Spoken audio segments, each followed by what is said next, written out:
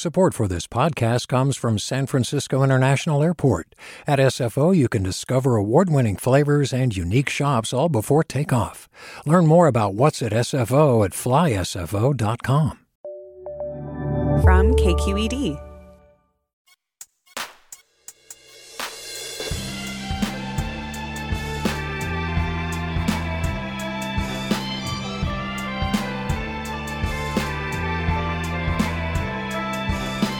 From KQED in San Francisco, this is Forum. I'm Mina Kim.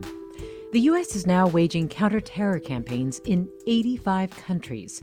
And if you didn't know that, it's not surprising. Our overseas wars are invisible to most Americans because they're fought by so few, and because of political and strategic choices to shield them from public view. Phil Clay is a U.S. Marine Corps veteran and an award-winning fiction writer. And in a new book of essays, he grapples with the chasm between the military and civilian experience, and with what our wars say about us as Americans. Clay joins us.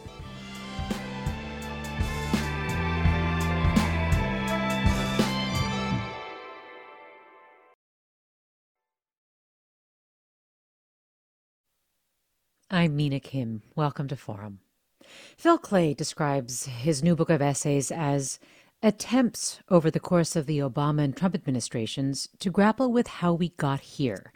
And by here, Clay means many things. When Americans stopped seeing how many deadly wars we've been fighting for decades. When America First policies took over. And when violence on our own soil, including mass shootings, January 6th, hate crimes, resemble the closest thing to war most of us will experience. Phil Clay is a veteran of the U.S. Marine Corps, and his new book is Uncertain Ground: Citizenship in an Age of Endless, Invisible War. Welcome to Forum, Phil Clay. Thank you so much for having me. Glad to have you here. And as we all know, the U.S. military is an all-volunteer organization. So why, Phil, did you choose to serve? Because we were at war. You know, I was never the kind of kid who was really interested in the military when I was growing up. I wanted to be in the State Department, a diplomat like my grandfather. But I went to college in 2001. Very quickly, we were in Afghanistan, and soon after that, we were in Iraq. And so it seemed that if I wanted to serve my country, the most logical thing for me to do was to join the military. You called it your grand cause, your test of citizenship. What did you mean by test of citizenship? Well, I think that we often talk about American citizenship in terms of rights. Yeah. Right.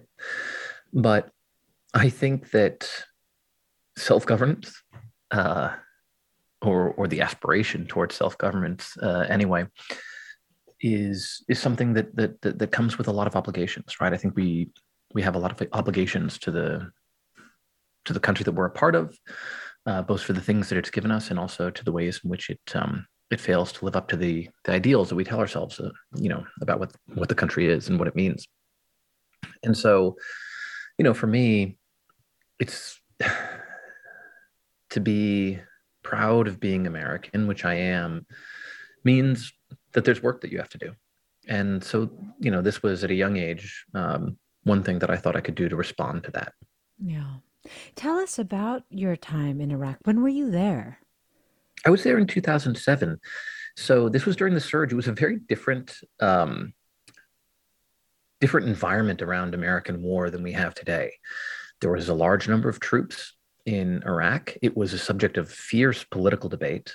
In 2007, in September of 2007, there was a sort of infamous hearing where General Petraeus and Ambassador Ryan Crocker came to testify about the progress of the surge.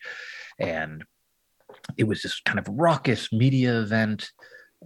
Activist group put out an advertisement, a full-page ad in the New York Times suggesting that General Petraeus would be General Petraeus. There was a lot of grandstanding and argument and nonsense and hypocrisy.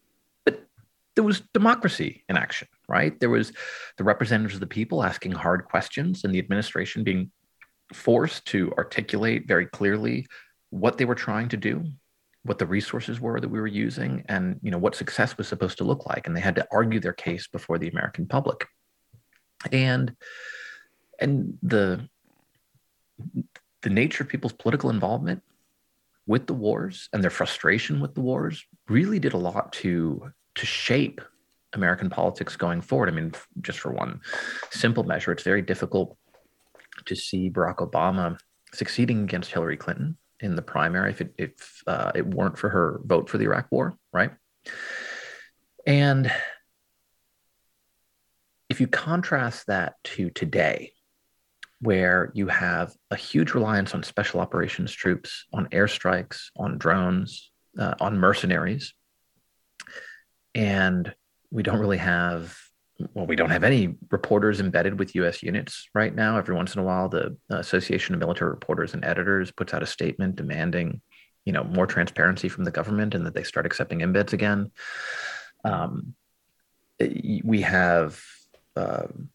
We've had multiple presidents who have told us that we're not at war, even while we're very actively killing people in places around the world. And it's not really a subject of political debate. And that is in partly because of the ways that we've changed how we wage the war, but it's also a result of policy decisions. Yeah. Could I ask you, the way that Iraq was more public, you talk about how there was grandstanding and so on and debate, but at least it was being discussed. Did that play a role in you feeling, you write at least immediately after your deployment, that you didn't feel like you had anything to account for, at least, that you could defend your position, and that you were under the impression that you were justified in what you did? Yeah. Because America had done it sort of open-eyed at that time, in your view. Well, it wasn't just that. I mean, so much of military experience is going to depend on where you were, when you were there, what the unit you were with was like, what you did. And I came into Iraq in January of 2007. I was a staff officer. It wasn't a particularly dangerous job. Anbar was a very dangerous place, though. And, the first month, there's a suicide bombing in Habaniya town outside our main gate. And there are just scores of men, women, and children being brought in to a combat hospital. And I remember very clearly, I'm carrying a stretcher with an injured child. I'd never seen injuries of that kind before on anyone, let alone a child. And by the end of the deployment, things were much, much more quiet, right? The violence had gone down a lot. So of course I felt good, right?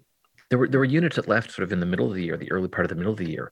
And those guys had been in Iraq through 2006 and 2007. And they felt incredibly bleak and cynical about the mission because they'd only seen violence, right? And they'd seen no improvement.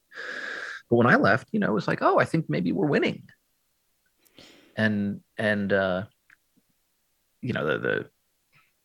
longevity of that decline in violence, turned out not to be very long. But it was something that definitely affected me. But one thing that I could do was I understood what the strategy was supposed to be and what it was supposed to achieve. And I could actually try and measure what was happening against the rhetoric of the administration, the public rhetoric of the administration.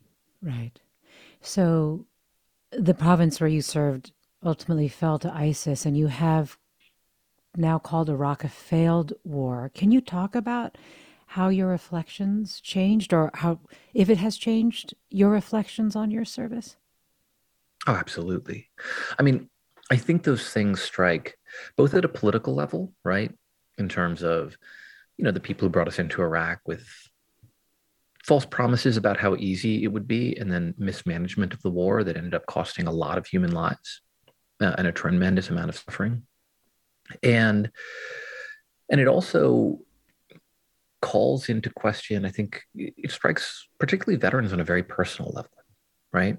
Now, at one point, not long after ISIS had taken back Ramadi and Fallujah, I remember being at an event, and there was a documentary about the wars. And in the Q&A with the director afterwards, a veteran stood up, and he must have been the perfect image of a Marine in dress blues back when he was in, tall, strong guy. And he said, I'm a Marine veteran of Iraq. That used to be something I was tremendously proud of. But now I'm looking at Iraq and I'm looking at what's happening there. And I'm wondering if I was part of an evil thing. Because if I was, I don't know who I am anymore. I don't know what my identity is. And I remain proud of my service, and I don't think that the weight of those failures is on him. I don't think the weight of the failures of military policy that lead to incredible suffering is just to be shouldered on the weight of the 19 or 20-year-old kid who joins the military and goes over and also experiences the psychological and moral burdens of warfare. Is that? But I understand, yeah, go because ahead. we signed up to be part of a grander cause, right? And I'm not uniformly opposed to all the ways that we've used the military over the past 20 years, but I really don't think there's been anything near the amount of accountability that there should have been. Is that what you mean when you talk about moral injury, or when we talk about moral injury among soldiers, or that soldiers report suffering a moral injury? Yeah, I think that, one of the strange things is when you go overseas, there are things that seem of the utmost moral importance, right? And the stakes are very existential in terms of what is happening. And when you come home, and there's always traditionally been a kind of disconnect between the veteran and the civilian, right? This goes back to Odysseus, who comes back to Ithaca after the Trojan War and doesn't recognize it, and the only person who recognizes him is his dog, right? But it's particularly odd right now when there are so few people who serve, and where you know that the decisions that are made here in America are determinative of what happens overseas, in Iraq and Afghanistan and Somalia and Yemen, all the places we're involved. And yet that connection feels very tenuous. And the moral relationship between the wars and the soldiers who fight them and the civilian feels weakly articulated, right? And there's also a sense of kind of betrayal that can set in, if you're sent to fight in wars that are mismanaged. There's an essay in the book where I say joining the military is an act of faith that your country will use your life well. And it is impossible to look at the past 20 years and say that we have always done that. And that is a deep betrayal. Phil Clay's new book is Uncertain Ground: Citizenship in an Age of Endless, Invisible War. Clay is a Marine veteran. His other books include Redeployment, which won the 2014 National Book Award for fiction. Uncertain Ground is nonfiction. We want to hear from you, listeners. Have you served in the military as well? What made you decide to serve? Do you think there's a fundamental difference of perspective between the military and civilians in this country? And as we're hearing Clay talk about the invisibility of our American wars, how does that invisibility affect you? You can post your thoughts on Twitter, Facebook, or Instagram at KQED Forum. You can email us, forum@kqed.org.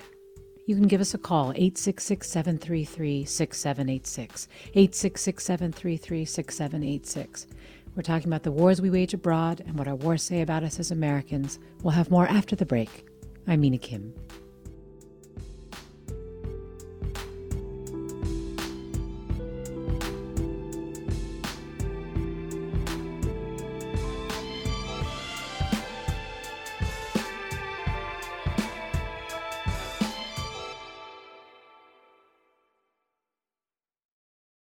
Support for Forum comes from San Francisco Opera. Set 10 years after a school shooting, the critically acclaimed opera Innocence takes us into a complex emotional journey where our understanding of innocence and guilt is constantly upended.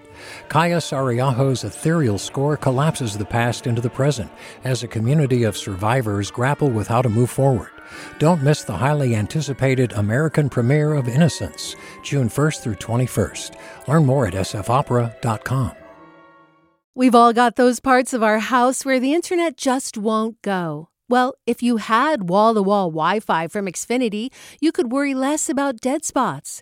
Because with wall-to-wall Wi-Fi from Xfinity, you get fast speeds, reliable connection in every room, and power for all of your devices, even when everyone's online. That's wall-to-wall Wi-Fi only with Xfinity. Restrictions apply, not available in all areas. Actual speeds vary. Welcome back to Forum. I'm Mina Kim. My guest this hour is Phil Clay, a Marine veteran and author whose new book is called Uncertain Ground: Citizenship in an Age of Endless Invisible War. And we want to hear from you. Have you served in the military? What made you decide to serve? What do you think of all the wars that the U.S. is waging abroad that are largely hidden from view? You can email your thoughts, questions to forum@kqed.org. You can post them on Twitter, Facebook, or Instagram. We're at KQED Forum. You can call us, 866-733-6786. And Phil, we talked about the 85 or so counterterror missions that are going on right now. So let's talk about some of the places we're fighting that are probably less familiar to the U.S., or at least are starting to make some headlines, but people really aren't sure what we're doing there. Like Somalia, for example. Can you remind us what we're doing in Somalia? Right. Well, it was actually just reported by the New York Times about a week or two ago that Joe Biden was sending troops back into Somalia. We'd already had an ongoing presence in Somalia. The troops, President Trump had announced that he was pulling troops out of Somalia, but it was really more optics than anything else. He pulled troops out, but they would sort of go and commute in, which was dangerous and didn't really change the mission, but fit what he wanted to say politically about his military policy. And it's difficult to see what the long-term strategy is, right? You have some people who compare the mission there to Afghanistan because you have an extremely dysfunctional government. And so a lot of what we seem to be doing is providing military backbone. We're training troops and we're doing a targeted killing mission against leaders of al-Shabaab, which is a terrorist group.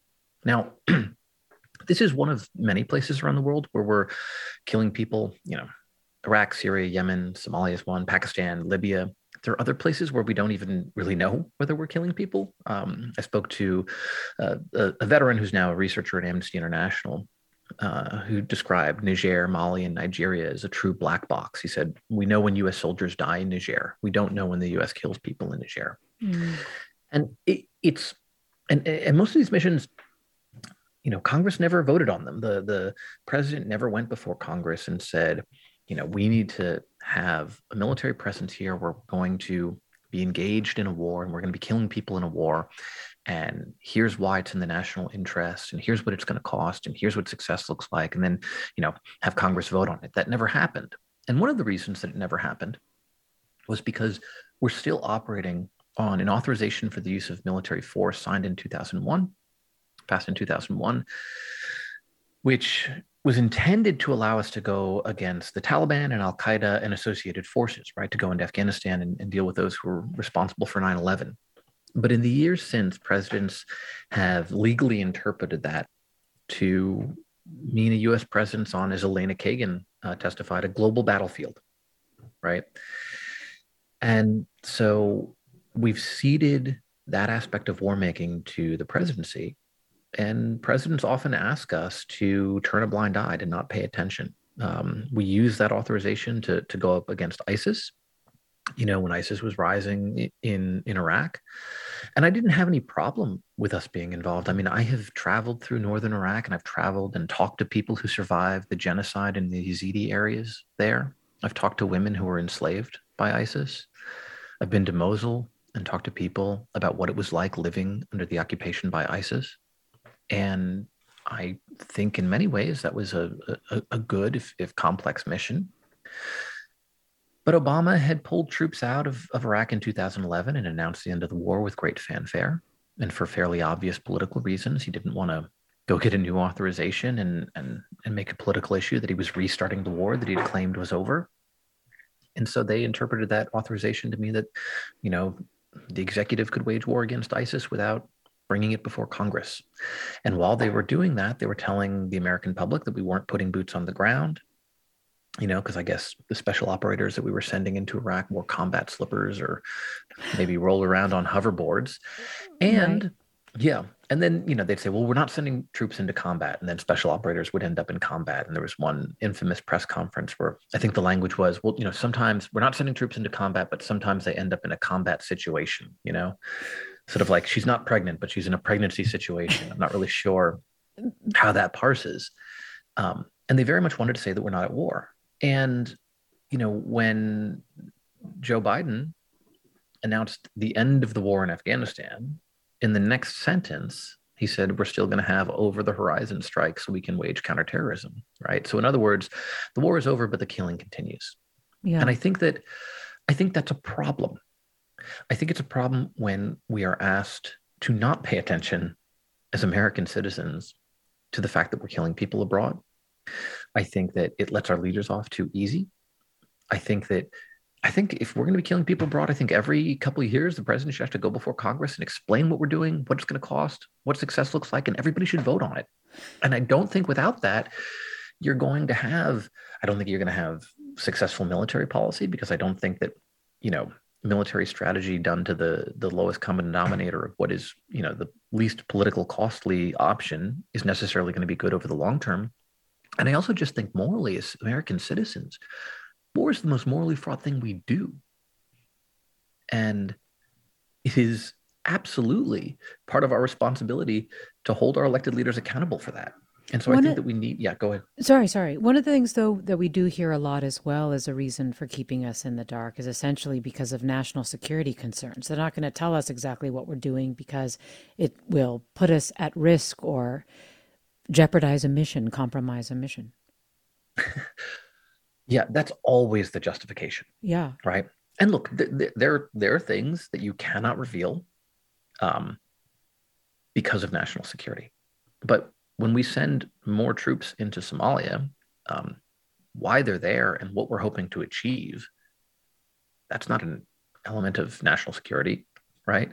Having a debate in Congress about whether this mission is worth it or whether long-term success is possible, that's not going to jeopardize national security. Having people wonder whether it's going to lead to long-term better security for the United States if we have ongoing missions around the world where we don't have that much engagement with those countries, but where we are killing people and their primary relationship to the U.S. power is when we emerge from the skies and kill those around them. Is that going to lead to a more stable, secure world over the long term? Having a debate about that is not going to jeopardize national security. I think quite the opposite. It's actually going to make us be a lot more responsible about the ways that we try and secure our national security. We're talking with Phil Clay. His book is Uncertain Ground: Citizenship in an Age of Endless, Invisible War, Grappling with America's Wars and Why They're Shielded from Public View. Let me go to caller Chris in San Francisco. Chris, thanks for calling. Hey, thanks for taking my call. I heard Phil say that people's experience are different based on what unit they're in, and what time that they were there, how things were on the ground. So my experience, I was a civilian paramedic here in San Francisco in the ambulances, and I felt the pull to go to the one war that I believed in. I no longer believed in Iraq. So I found a way into Afghanistan and became an armed ground and flight medic based out of Kabul. And it was great. I believed in it at first. I believed in my work. I believed in the country and the mission. But a few months into it, I started to see the lies all around me and the misrepresentation, and that it was a failure and there was no real mission. And that's when the work became really hard. Exposing myself to risk for something I no longer believed in became really hard. And that's why I started smoking cigarettes, and I got hooked on Valium, started making some bad decisions. And when I got out of there after 1 year, 366 days, I found myself full of rage, full of hate, and it's hard to. They'll never go away. That's for me. I mean, it's a gift that keeps on giving, and that's all I got to say. Oh, Chris, I so appreciate you calling. Phil Clay, your reactions to what you're hearing. Chris, share. This is not uncommon, and that experience with Afghanistan. I've heard a lot of veterans talk about that because the initial purpose that we went in might have been clear, but it got very muddled along the way. I remember about a journalist was talking to a Marine during Obama's surge, and the Marine said, "This war's stupid, so what? My country's in it," And so many folks talking about their deployment, they knew that the second that they left, the Taliban was going to come back to some of those regions, right? And at one point I was talking to a guy who was in the special forces, and he said, the funny thing at that time was I actually felt better about some of the Iraq deployments, even though Iraq was the stupid war, because they were, they were doing raids, but they tended to be, the raids that they were doing were signed off on by an Iraqi judge. And so it felt more connected to state building. And he said, in Afghanistan, year after year, we were going into the same valleys. We weren't building roads or schools or local governments. We didn't have any money for that. We were just doing interdiction mission after interdiction mission, getting into these gnarly firefights with kids, right? That's, the Taliban was sending a decent number of young people that they're sending against them. And they were chewing them up because, they're special forces. They're really good soldiers and they have a lot of, support capabilities of the United States military behind them. And he said, I used to wonder why they would cope against us. And I realized eventually, because they can. Because they can keep doing this. And eventually we're going to leave. And after all that bloodshed, nothing will have changed, right? And that's really hard to deal with. And it's tremendously frustrating. I quote a veteran of Afghanistan in the book, and I was speaking to him in August, right after the Taliban had taken Kabul, and he was deeply involved in the humanitarian efforts to try and get people who had worked with the Americans out of Kabul, because those people were at threat, not just their lives, but the lives of their families. And he said to me, everyone wants to know, am I okay? And I'm like, really? Is the burden of feeling guilty about this also a burden veterans have to carry too? Not only did you not care about Afghanistan, not only did you not follow Afghanistan, it's like you gave such a little blank. You can't even feel bad yourself. Could somebody else please take some of this, take some responsibility? I'm so tired of it and it's killing me and it shouldn't be messing me up this much. At the same time, I spoke to that same veteran a couple months later, and he was still doing the work trying to get people out of Afghanistan, right? Work that's ongoing and which is often really bleak and hard. Yeah. But he was also resettling some of the folks who did make it over here. And he said, one thing that was really good for him was seeing the number of people who came out to help in that work, people who didn't have any connection to Afghanistan or the military. And he said, I used to have this rage against civilians, for their apathy, for not caring. And he realized that if you do ask Americans to step up, many times they will. But one of the problems with how we wage war now is that for the past 20 years, we've done quite the opposite, right? We haven't asked Americans to step up, and we haven't even asked them to care or pay attention. Well, let me again thank Chris for that call, and I'll go to Jim next in Sacramento. Hi, Jim. Hi, how are you today? I'm well. How are you? Go right ahead. I'm well, thank you. I'm almost to my destination, but I wanted to just comment about your caller. He is very articulate, very knowledgeable. I agree with much of the things that he has to say, and I appreciate his service. I was in the military myself, volunteered for Vietnam, and never got sent there. Was in Japan for a long time and then got an early out for school. My only comment really is to encourage the government, our government, to make it a mandate that every young boy that's 18 years, as soon as he hits 18 years, he is to do 2 years of duty in the military, no matter which military it might be. And I believe that as a result, this country will become more mature, more responsible, and will be able to make decisions in a much more intelligent frame of mind, having served in the military. And I'm going to have to go and take my call on the air.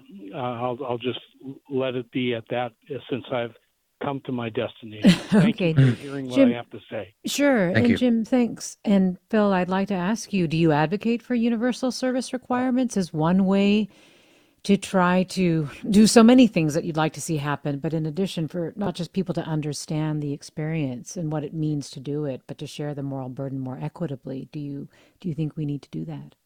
I understand the desire. I don't think it would be a cure-all necessarily, especially because we're not even using the totality of our military right now, right? We're using a lot of the aspects of our American military power that are the least transparent to the public, right? Drones, special operations forces, we're relying on mercenaries a lot, which is a whole other set of problems. But I do think that service is a very important thing. Now, not everybody should be in the military. I don't think everybody belongs in the military, and I'm pretty sure most first sergeants would agree with me. But I do think it would be extremely good for the country if we opened up a lot more avenues for service for young people, not just in the military, but more broadly. And I think one of the benefits of joining the military is just being together with an incredibly diverse group of people. I mean, I really met America when I was in the military, and it took me out of the bubble that I'd grown up in my whole life and didn't even understand the contours of, right? And to be together with a group of people from very diverse backgrounds, all trying to work towards a common goal for the national good, right? That, I think, can be a very ennobling experience. I don't think it just needs to be done through the military, though. Well, Michael writes, I became eligible to serve in the mid-60s when it quickly became apparent that one's patriotic duty was not to serve. I wonder if the author has any thoughts in that vein.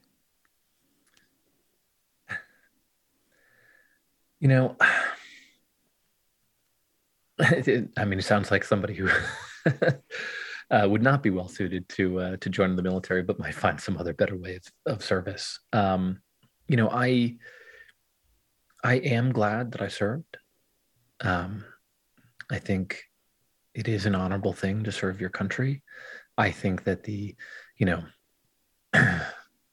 moral burdens and complications of our military policy are burdens that we should all share. I met a veteran.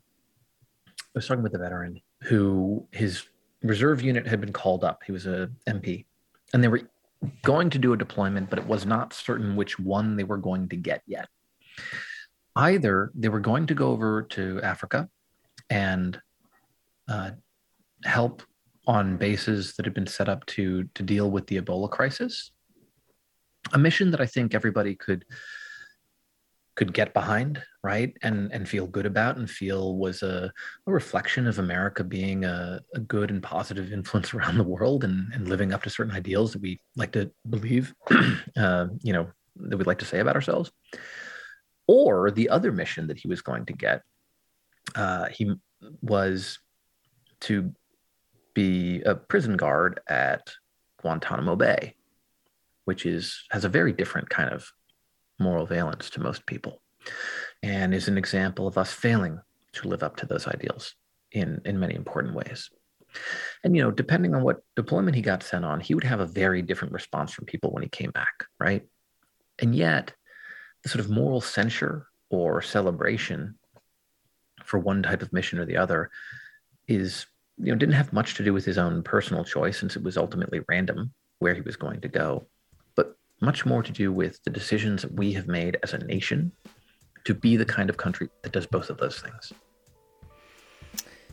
We're talking with Phil Clay about grappling with the wars that America wages, how it's shielded from public view, and the impacts of our invisible wars on those who serve. And if you want to join the conversation, you can find us on Twitter, Facebook, or Instagram at KQED Forum. You can email us forum@kqed.org. You can call us at 866-733-6786, 866-733-6786. We'll have more after the break. I'm Mina Kim.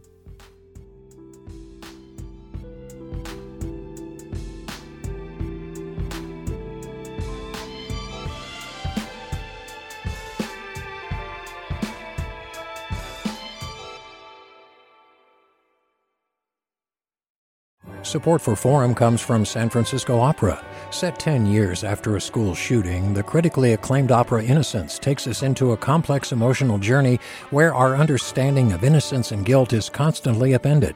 Kaya Sariaho's ethereal score collapses the past into the present as a community of survivors grapple with how to move forward.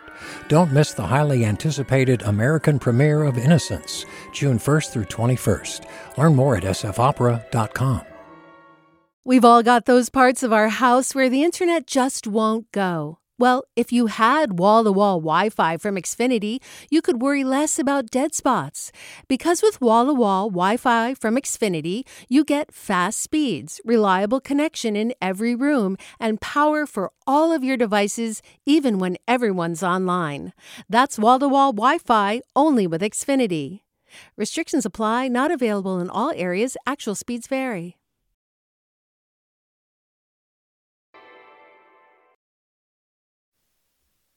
Welcome back to Forum. I'm Mina Kim. My guest this hour is Phil Clay, a Marine veteran and author whose new book is called Uncertain Ground: Citizenship in an Age of Endless Invisible War.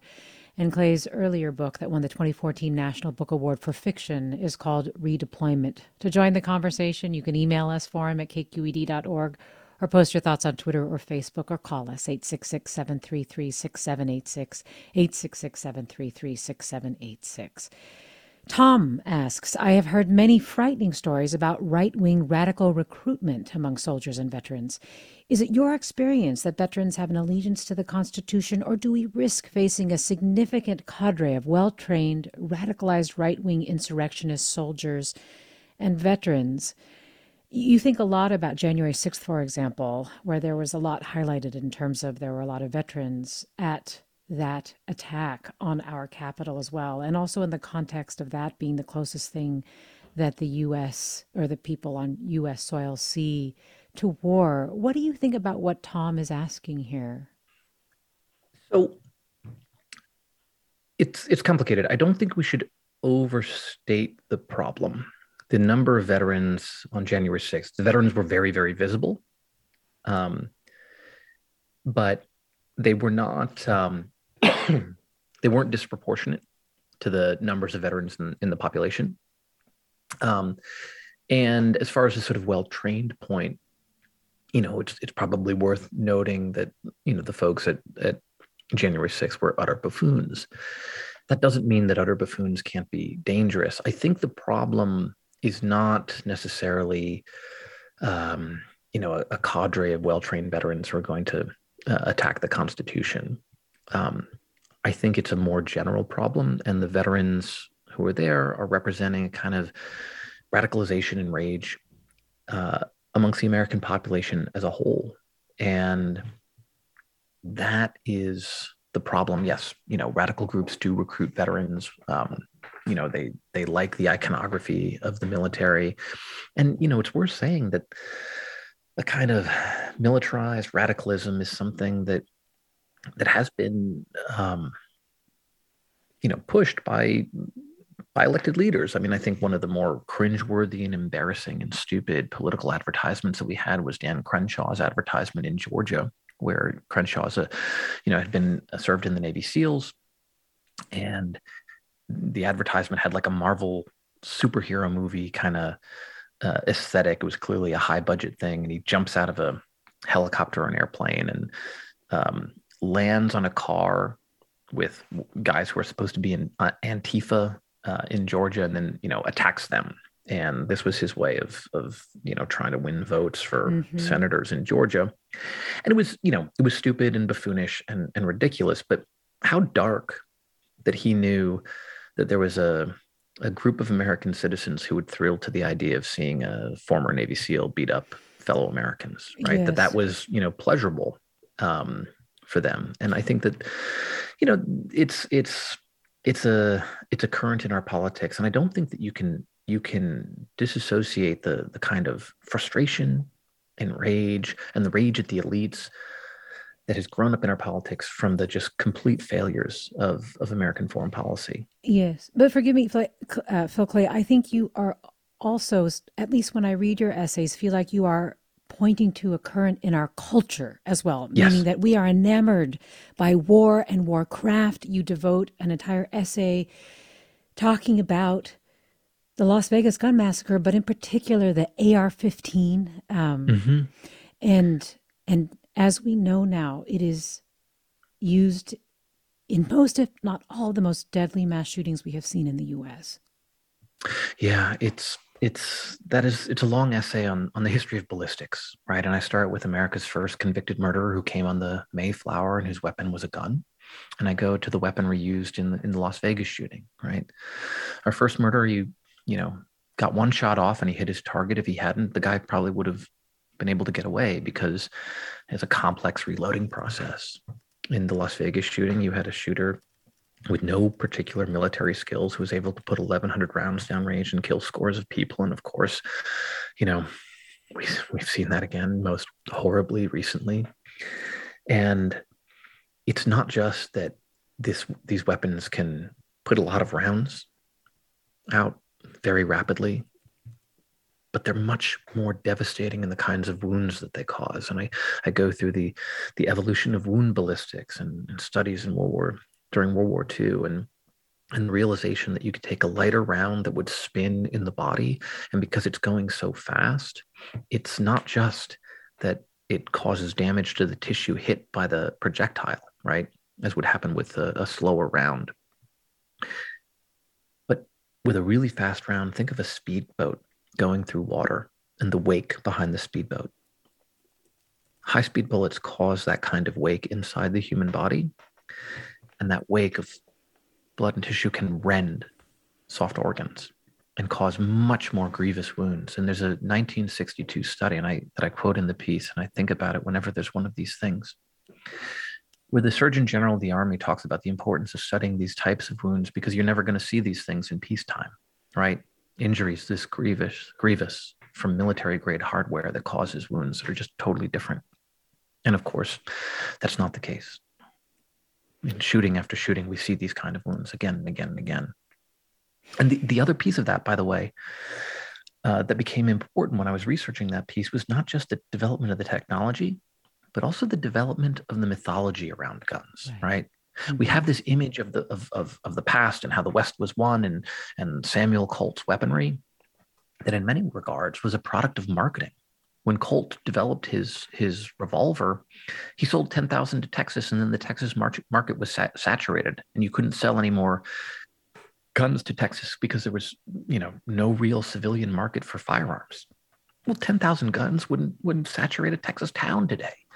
And one of the things that Colt realized was you needed to build up mythology around guns, and that's what he very consciously did. He was a brilliant marketer. He'd spent his early years going around as Dr. Samuel Colt of London and Calcutta and New York with nitrous oxide, giving people laughing gas and putting on shows. And he brought that flair to gun advertising. He developed predicament advertising where, somebody's being threatened and they use a gun to save themselves. He hired famous artists to make paintings of his guns. And other gun manufacturers picked up on this. And this kind of mythology of the West and the role of guns in it, and the role of guns in American history was very consciously pushed. After the Civil War, you have this campaign from Colt where it says, Abraham Lincoln freed all men, but Samuel Colt made them equal. And this is this sort of, I think, very pernicious idea that instead of, James Madison's all government rests on opinion, right? And government and freedom is about democratic debate and participation.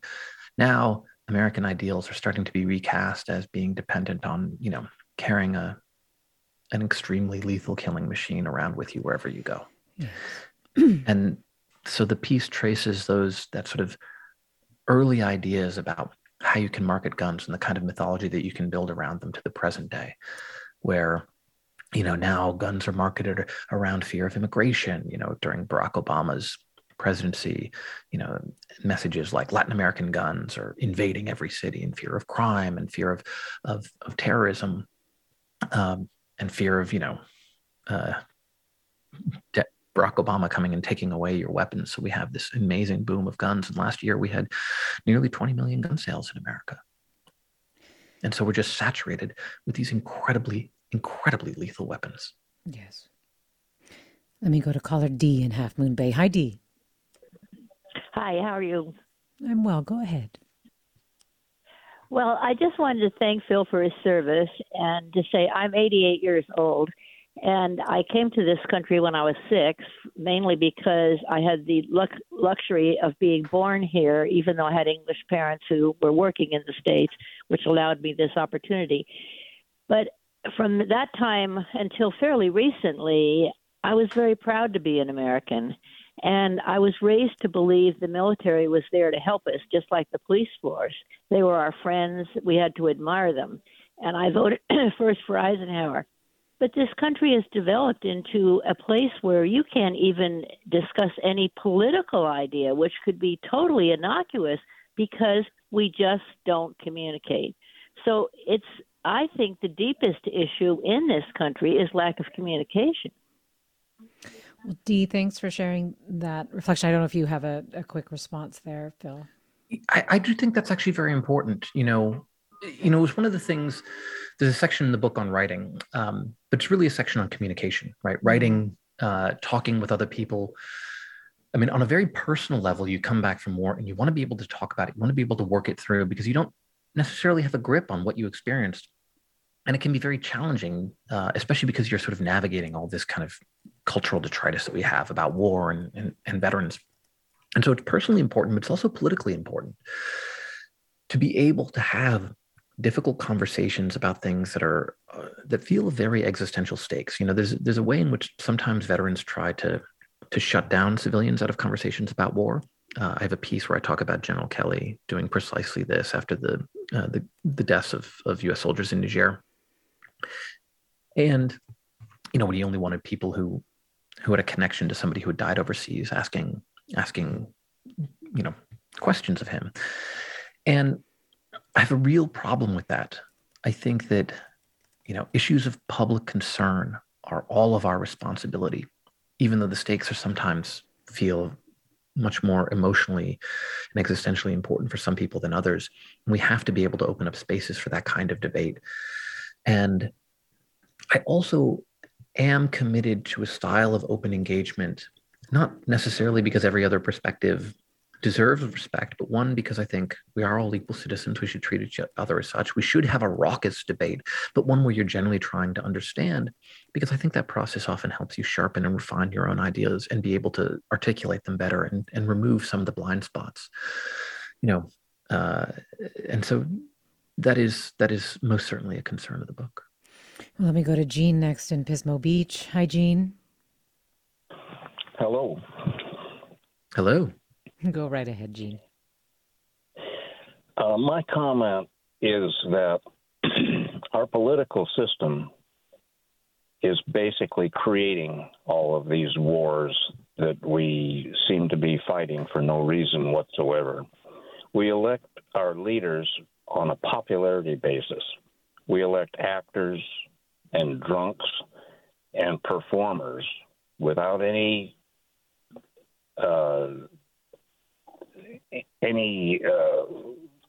direction towards electing people who have ability, who people have intellect. So we're saddled with drunks and actors and corrupt businessmen, just to name a few of those that have been at the top of our tickets and our offices in the last few years. And they run us into these wars because it makes them more popular at the moment. Well, Gene, sorry to interrupt you there. We're just running a touch short on time. And I did want to just ask you about what Gene is saying with regard to, as you have talked about, Phil, just the political calculations that go into our wars by leaders at the top. What do you think of his assessment? In some ways, I think people are responding to what the American people want, but what the American people want is often schizophrenic, right? So we don't like the wars. We don't like, being involved, but we also, want to be able to strike people. We wanted to be out of Iraq, but we wanted to hit ISIS, right? We want to be out of Afghanistan, but we want to be able to strike, Al-Qaeda. And so I think that in many ways, the strange situation that we have, where on the one hand, we say that we're not at war, but on the other hand, our political leaders trumpet their, when they kill somebody who Americans don't like, is a reflection of the American public. And so I think that we need to change our attitude towards the wars. I also think that we need to have more public debates, that these things come into focus and more political debate, right? Yeah, that's one of the reasons why I want Congress to vote on these things. What would a coherent national policy look like? And let me just remind listeners that we're talking with Phil Clay, a Marine veteran, and you are listening to Forum. I'm Mina Kim. Go ahead, Phil. And I should say that I'm not opposed to every use of American military power around the world, right? I was in northern Iraq in December of 2019, and I was at a refugee camp where I was meeting with a Syrian refugee, and he was Kurdish, and he was furious that Donald Trump had pulled troops out of Syria, right? We have a presence there, and Donald Trump had ordered American military to pull troops out of Syria, and then there was a kind of weird bureaucratic shuffle, and some troops left and some troops stayed, and it was chaotic, as a lot of the sort of seemingly impulse decisions of Trump tended to have a kind of chaotic way they happen. But in the regions where we'd pulled troops out, Turkish-backed militias went in and ethnically cleansed the region. And so I'm talking to this man. He's got pins up and down his leg from where he was injured in a rocket attack. He's got a pregnant wife. He has 2 children, and they're living in a tent. And he said, because the Kurds had helped America fight against ISIS, we'd relied very much on them. And he said, America used us and then let us go when it wasn't convenient. He was very bitter about that. And everybody in the region really wanted the troops that we had in Syria to stay there, because their assumption was that if we pulled them out, then you'd have the exact same thing happen in the remaining regions, but on a much broader scale. And you'd see something like 100 to 150,000 refugees instead of, 12 to 20. And so I do think that there are regions where we're holding back much worse outcomes, where there's a genuine interest, and where I think that it's good. I just think that we should have much more democratic accountability about where we're doing that and why, and what the outcome would be if we leave. Because some of those missions make a lot more sense than others. Well, a few final thoughts from our listeners. Chris writes, in the early 70s, I was a young teen. My neighbor returned from Vietnam. He was drafted when he left our small town and believed it was important to serve. He came back disillusioned about the integrity of the military and government. Donna writes, women serve too. All talk about service should always include women. Kate writes, I was married to a Marine and lived off base near Camp Lejeune, North Carolina, and I can tell you from personal experience things have not changed much since then. We were lied to by our military leaders. We were treated less than by the townspeople we lived near. And when my husband's younger brother, a fellow Marine, was killed in combat, we were ordered to the base, not visited in our home by my husband's commanding officer. We had to drive 15 minutes to reach the office, and we knew on that ride bad news waited for us. It was excruciating, and we drove home bereft and in tears. I have very little respect for our military leaders, but I honor the men and women who choose to serve. Kate, I'm sorry to hear that. Yeah. So you've talked a little bit about what a national policy needs to look like. What needs to happen so that this chasm that people feel between those who serve and civilians doesn't grow? And we just have 20 seconds, Phil. Get rid of the authorization for the use of military force, allow journalists to embed with military units again, have more transparency and accountability from the DOD and the executive, and also just average American citizens should feel much more empowered in terms of their conversation and what they demand when it comes to issues of national security. And they shouldn't just assume that if secrecy is invoked by national security, that we can trust those in charge, because after 20 years, I think we've seen that they have not earned that level of trust. Phil, thanks so much for your time. Thank you. Phil Clay, a Marine veteran and author of Uncertain Ground. Thanks, listeners, for listening. Have a good weekend. Funds for the production of Forum are provided by the members of KQED Public Radio, the Germanicos Foundation, the Generosity Foundation, and the Heising Simons Foundation. Support for Forum comes from San Francisco Opera. Set 10 years after a school shooting, the critically acclaimed opera Innocence takes us into a complex emotional journey where our understanding of innocence and guilt is constantly upended. Kaya Sariaho's ethereal score collapses the past into the present as a community of survivors grapple with how to move forward. Don't miss the highly anticipated American premiere of Innocence, June 1st through 21st. Learn more at sfopera.com. We've all got those parts of our house where the internet just won't go. Well, if you had wall-to-wall Wi-Fi from Xfinity, you could worry less about dead spots. Because with wall-to-wall Wi-Fi from Xfinity, you get fast speeds, reliable connection in every room, and power for all of your devices, even when everyone's online. That's wall-to-wall Wi-Fi only with Xfinity. Restrictions apply, not available in all areas. Actual speeds vary.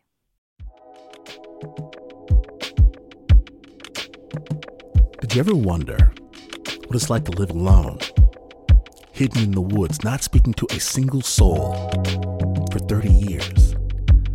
Or wander the desert, uncover a hidden well, and dive to the bottom of the deepest water hole for 2,000 miles? The Snap Judgment Podcast takes you there with amazing stories told by the people who live them, with an original soundscape that drops you directly into their shoes. Snap Judgment. Listen and subscribe wherever you get your podcasts.